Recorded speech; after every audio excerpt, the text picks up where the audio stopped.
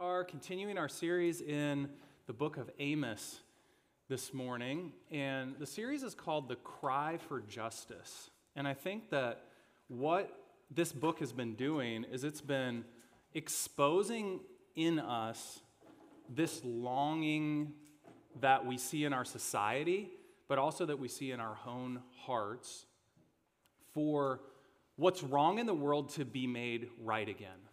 And I think that this longing was illustrated for me this morning as I was listening to this song. Actually, Isaac had recommended this song to me, and I was listening to this song by a guy named Ben Rector, and the song's called Make Something Beautiful.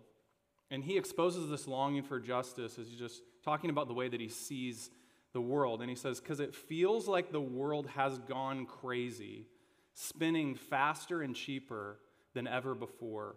And it feels like there's nobody giving a damn that it's getting worse. And that just resonated with me. I thought, I think that's how we feel. It's like no one cares enough that the world around us seems to just keep getting worse. And things are spiraling out of control. And we're wondering, who is going to fix this mess? Who has the perspective to fix this mess? Who has the power to fix this mess? And what Amos has been saying over and over again in this book is that there is one person who does. And I think in this passage, more clearly than any other, what he's going to say to us is that God is the perfect judge. He's the judge that we're longing for. He's the champion who's going to make it all right. And he gives us three reasons in this passage that we can trust God as the perfect judge. And the first one is the quality of God's anger. His anger is different than our anger. Amos chapter 7, we're going to look at verses 1 through 6 to start. This is what the Lord God showed me. Behold, he was forming locusts when the latter growth was just beginning to sprout. And behold, it was the latter growth after the king's mowings. When they had finished eating the grass of the land, I said, O Lord God, please forgive. How can Jacob stand? He is so small. The Lord relented concerning this. It shall not be, said the Lord. This is what the Lord God showed me. Behold, the Lord God was calling for a judgment by fire, and it devoured the great deep and was eating up the land. Then I said, O Lord God, please cease. How can Jacob stand? He is so small. The Lord God relented concerning this. This also shall not be, said the Lord God.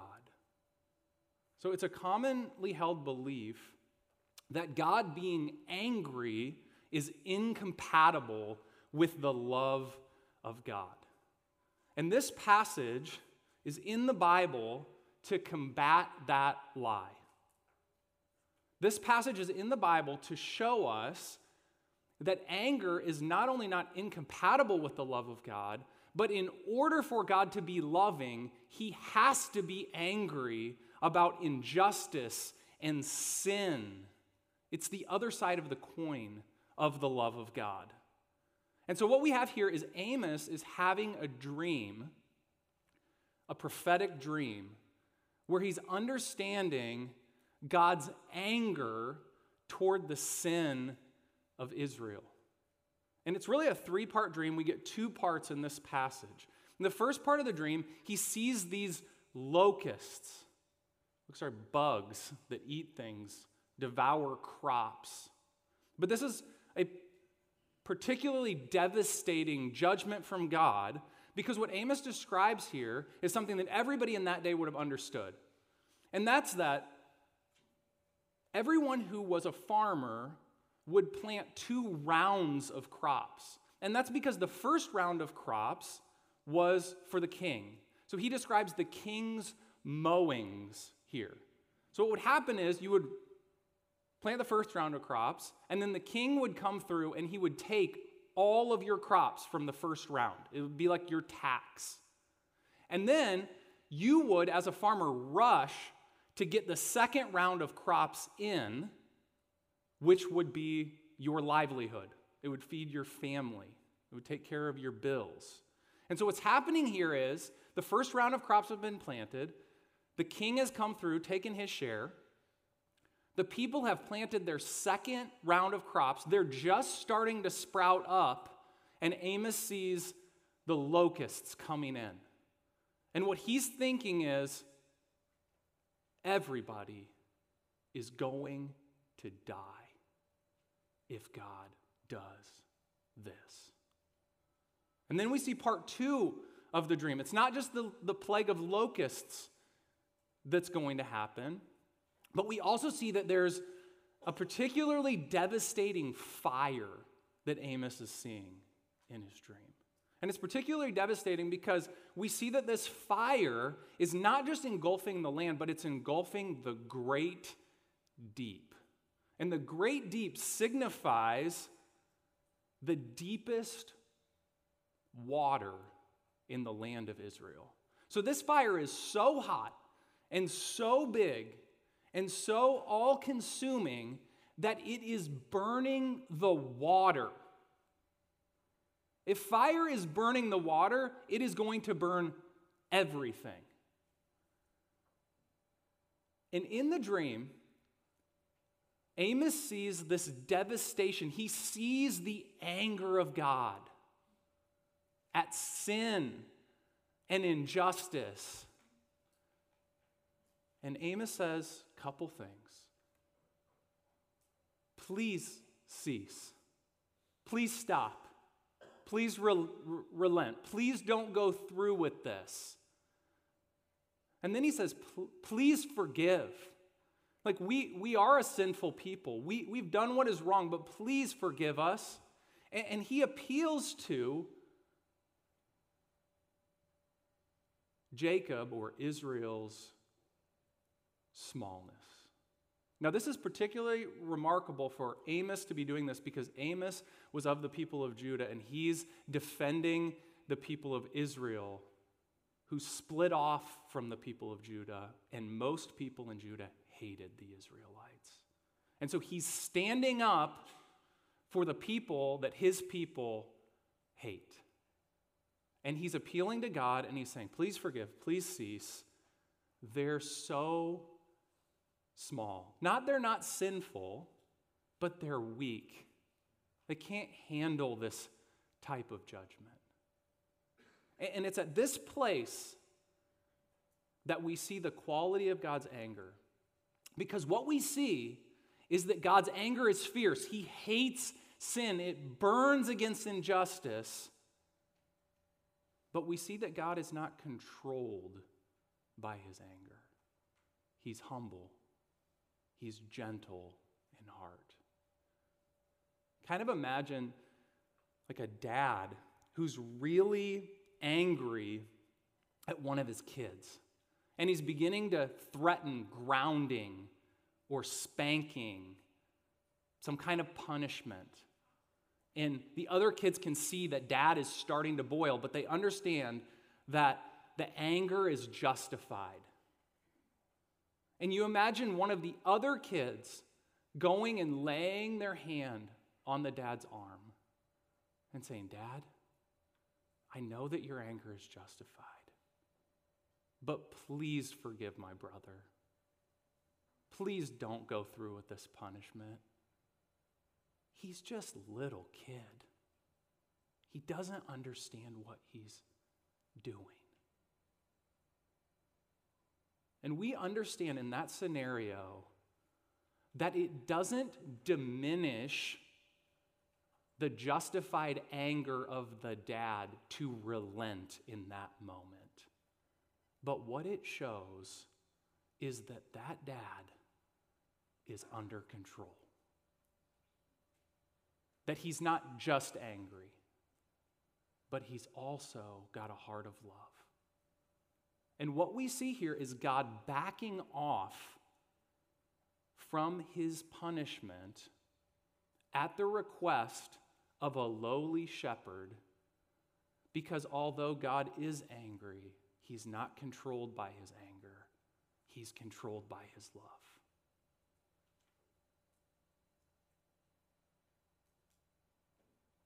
If you came to church this morning believing that God is angry with you because of your sin, you are right. He hates your sin. He hates how your sin hurts you and hurts the people around you. And he hates it with a perfect hatred. But you have to see this, that God is not like you. He's not capricious. He's not flying off the handle. He's not just angry. But God is simultaneously angry and not controlled by his anger, but controlled by his love. And so what he wants to offer you this morning is something unbelievable that we talk about almost every week at Salt City. It's grace. It's favor that you don't deserve. And what I first want you to understand is the bad news. God is angry with your sin, so that you'll be set up for the good news, and that's that God's heart for you is love. He doesn't want you to be hurt by your sin or to hurt other people with your sin and injustice anymore. So God is the perfect judge because of the quality of his anger. He's also the perfect judge because of the precision of his judgment. God is not flying off the handle. He's not capricious. Instead, he is very precise in the way that he judges the world. And we see that in part 3 of Amos's dream. Verses 7 through 9 of chapter 7. This is what he showed me. Behold, the Lord was standing beside a wall built with a plumb line in his hand. And the Lord said to me, Amos, what do you see? And I said, a plumb line. Then the Lord said, behold, I am setting a plumb line in the midst of my people Israel. I will never again pass by them. The high places of Isaac shall be made desolate, and the sanctuaries of Israel shall be laid waste. And I will rise against the house of Jeroboam with the sword. Okay, so both fire and locusts are imprecise judgments. What I mean by imprecise judgments is they not only destroy those who have done wrong, they also destroy everyone else.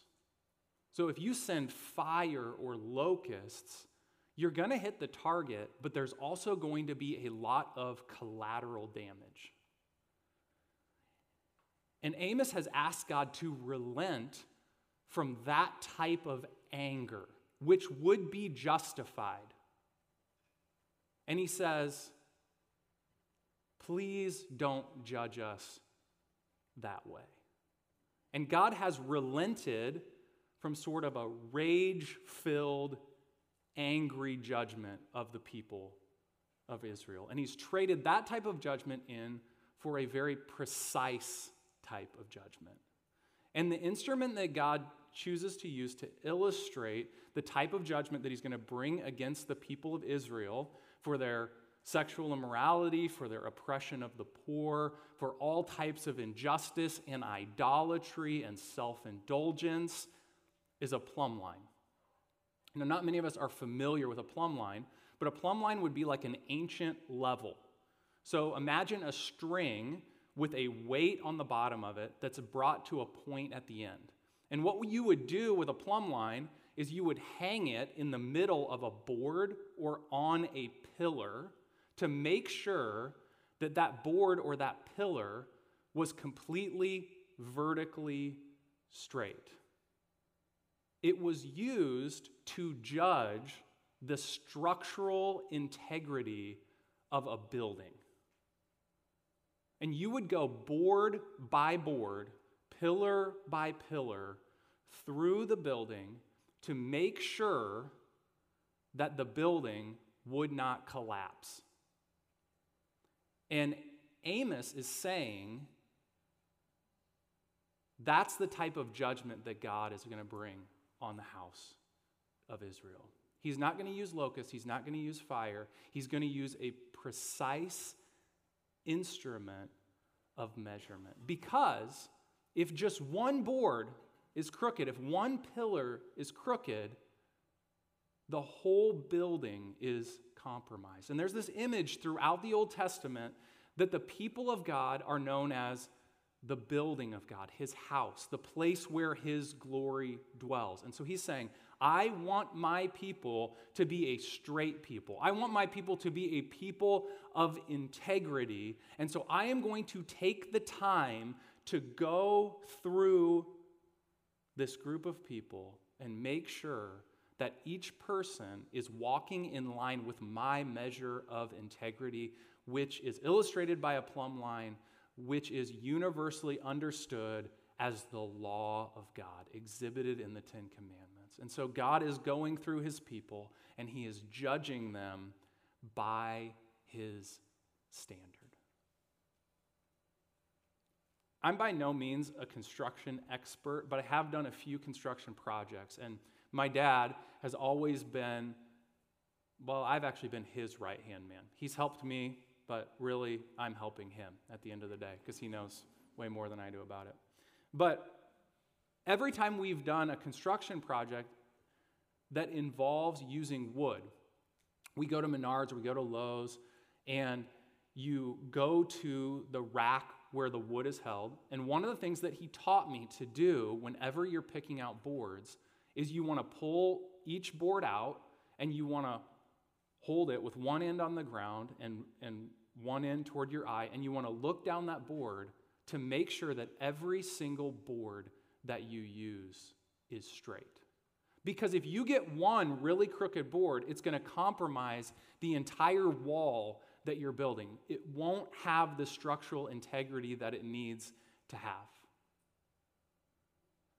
And so God, as he's relenting from his anger, as he looks at the people of Israel, he is walking through the community and he is measuring each person's integrity. God is the same yesterday, today, and forever. He is walking in our midst this morning, and he is measuring our integrity. We can hide from each other. We cannot hide from God. He has a plumb line on each of us this morning. And he knows where we're crooked. And he knows where we're walking away from him. And he knows where our heart is not in line with his will. And what he wants to do this morning is he wants to gently point that out. And he wants to use the nation of Israel, who was punished for their lack of integrity, who was brought into exile for their lack of integrity, who was judged harshly for their lack of integrity. He wants them to be an example for us so that we will not harden our hearts, but we will live lives of repentance. Is there something in your life that you are holding on to? A sinful attitude, a pattern of sinful behavior, self-indulgence, sexual immorality, a lack of compassion, a lack of love, bitterness, an acceptable sin, something that you can hide from the eyes of people, but you can't hide from the eyes of God. He's not capricious, but he is the judge, and his judgment is never off. And so today is not the day to excuse our sin. Today is the day to turn away from our sin and back to the living God with integrity. To say, I was wrong. Please forgive. Please cease. Please give me compassion and mercy. So we see that God is the perfect judge, not only because of the quality of his anger and the precision of his judgment, But thirdly, we see that he is the perfect judge because of the character of God's servant. And we get this interaction between kind of a professional priest named Amaziah and an amateur prophet by the name of Amos, who wrote the book. Verses 10 through 17 say this: Then Amaziah the priest of Bethel sent to Jeroboam king of Israel, saying, Amos has conspired against you in the midst of the house of Israel. The land is not able to bear all his words. For thus Amos has said, Jeroboam shall die by the sword, and Israel must go into exile away from his land. And Amaziah said to Amos, O seer, go, flee away to the land of Judah, and eat bread there, and prophesy there. But never again prophesy at Bethel, for it is the king's sanctuary, and it is a temple of the kingdom.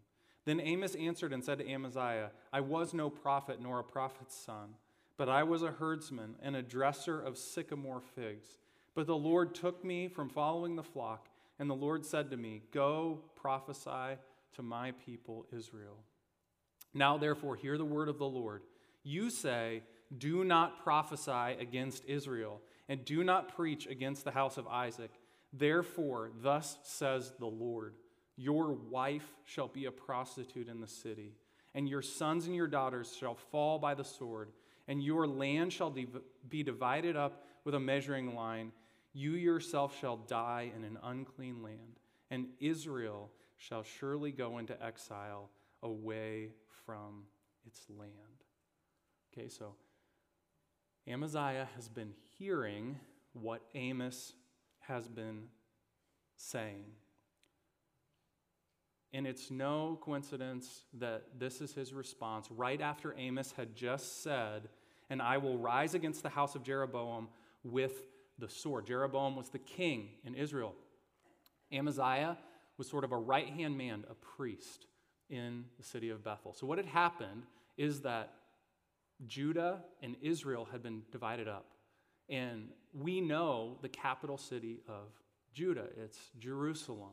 And Jerusalem was a well-known city where God's presence dwelt. It was a place that was famous and synonymous with the kingdom of God. And so when the kingdom split, the northern kingdom of Israel had to come up with its own religious capital city. And they came up with this place called Bethel. And Bethel was kind of a rival to Jerusalem, and there was an argument going on as to which city was the more holy place. And so Amaziah is a priest in Bethel. And Bethel had this wonderful seminary program set up. And if you wanted to be a prophet or a priest, you would go through this seminary program, you would get the correct credentials, and once you got the correct credentials, then you were authorized to speak on behalf of God. And if you didn't have the credentials, then no one was supposed to listen to you. So Amaziah catches word of this guy, this shepherd and farmer, who says that he's speaking up on behalf of God. And Amaziah comes to Amos and he's like, you don't have the credentials to speak up on behalf of God. And he's very patronizing. In verse 12, he said, O seer, go flee away to the land of Judah and eat bread there and prophesy there. In other words, you have no right to be speaking against the people of Israel. We have the religious pedigree to speak against Israel if that's what God tells us to do. You don't have the religious pedigree to do that. And Amos has a very interesting response to this accusation. In verse 14 it says, Then Amos answered and said to Amaziah, I was no prophet, nor a prophet's son, but I was a herdsman and a dresser of sycamore figs. In other words, Amos doesn't say, look at my credentials. No, I have gone through the proper training, and because of all of these credentials, I am authorized to speak on behalf of God. But instead of giving credentials, Amos gives anti-credentials. he comes in and he says, I wasn't a prophet. There's no prophets in my family. Never went to school for it.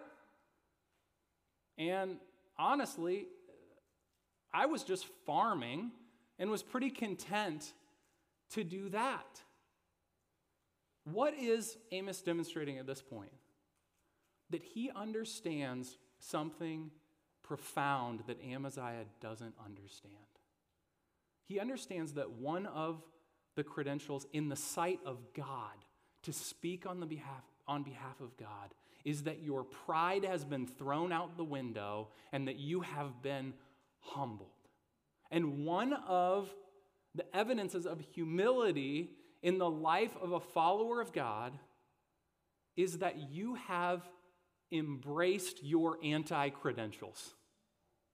You understand that your past, no matter how awful it is or how unimpressive it is, qualifies you to speak on behalf of God because God speaks through empty vessels, not people that are full of pride. And so he gives his anti-credentials to Amaziah, and then he says something really profound. But the Lord took me from following the flock, and the Lord said to me, go prophesy to my people Israel. Now, therefore, hear the word of the Lord. See, what he's saying to Amaziah is, you got your credentials from a seminary in Bethel. You got your credentials from an institution. You got your credentials from the man. I got my credentials from God. You see, God tapped me on the shoulder when I was out shepherding the flock, when I was out farming. I didn't choose to be a spokesman for God. God showed up to me and said, you will be my spokesman. And so you notice at this point, Amos isn't arguing with Amaziah. God is arguing with Amaziah. He says, hear the word of the Lord. In other words, Amaziah, you can't see that I am a spokesman on behalf of God because you are blind to the purpose of God. You think that you're a prophet. You think that you're a priest. You think that you see things clearly. You can see nothing. So I want you to hear from God through me. And here's what's going to happen, because you can't see injustice, and you can't see oppression, and you can't see sexual immorality, and you can't see that the whole institution that you are a part of is total crap because you don't know God. You're just living in this place of trying to impress the people around you, and because of that, you are not a spokesman for God. And this is what God has to say to you. Your wife shall be a prostitute in the city, and your sons and your daughters shall fall by the sword, and your land shall be divided up with a measuring line. You yourself shall die in an unclean land, and Israel shall surely go into exile away from the land.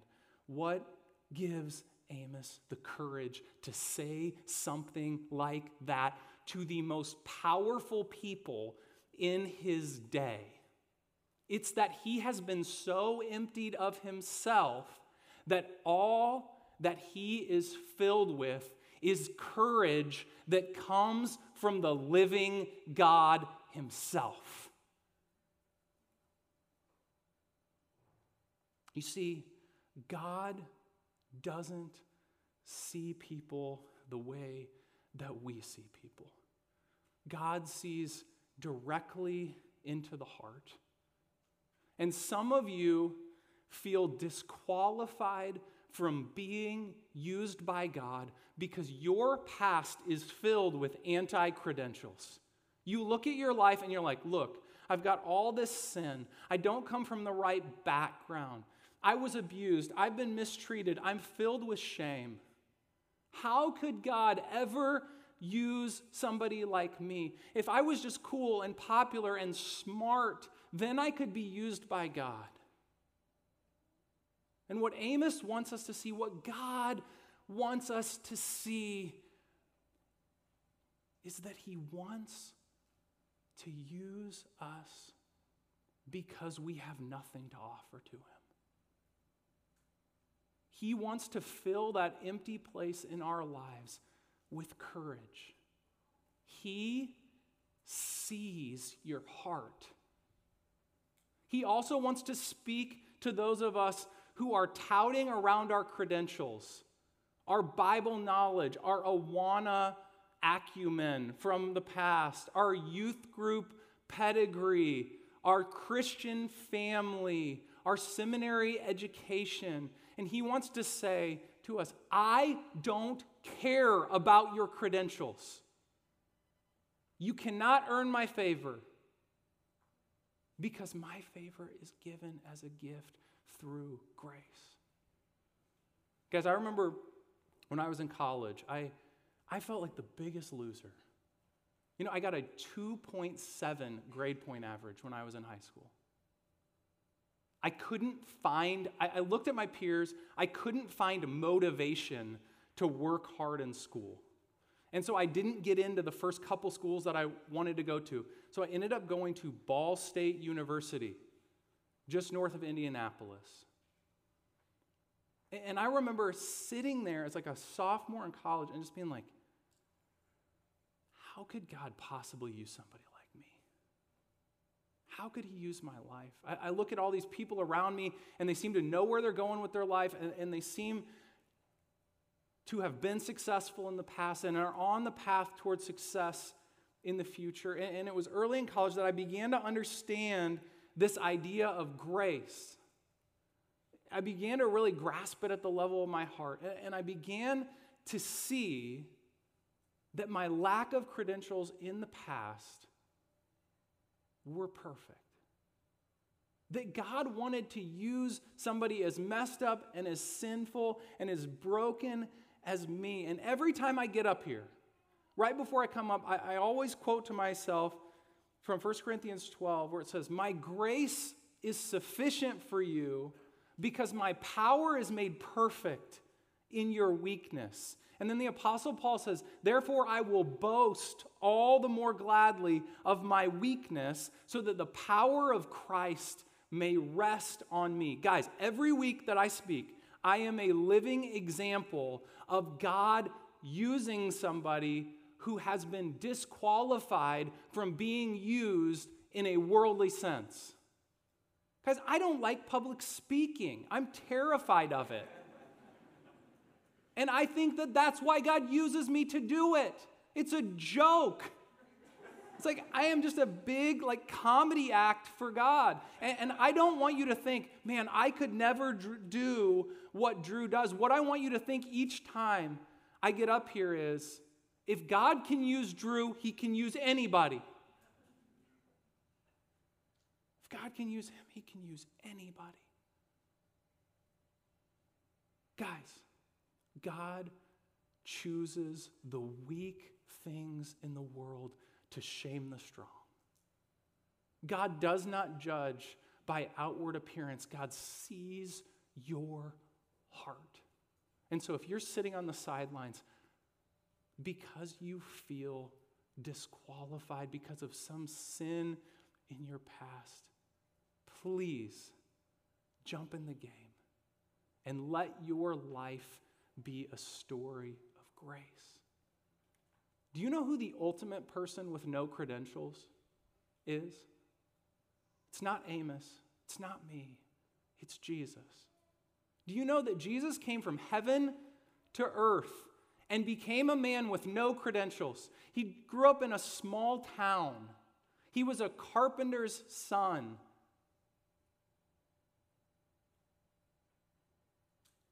People couldn't believe that God was using him.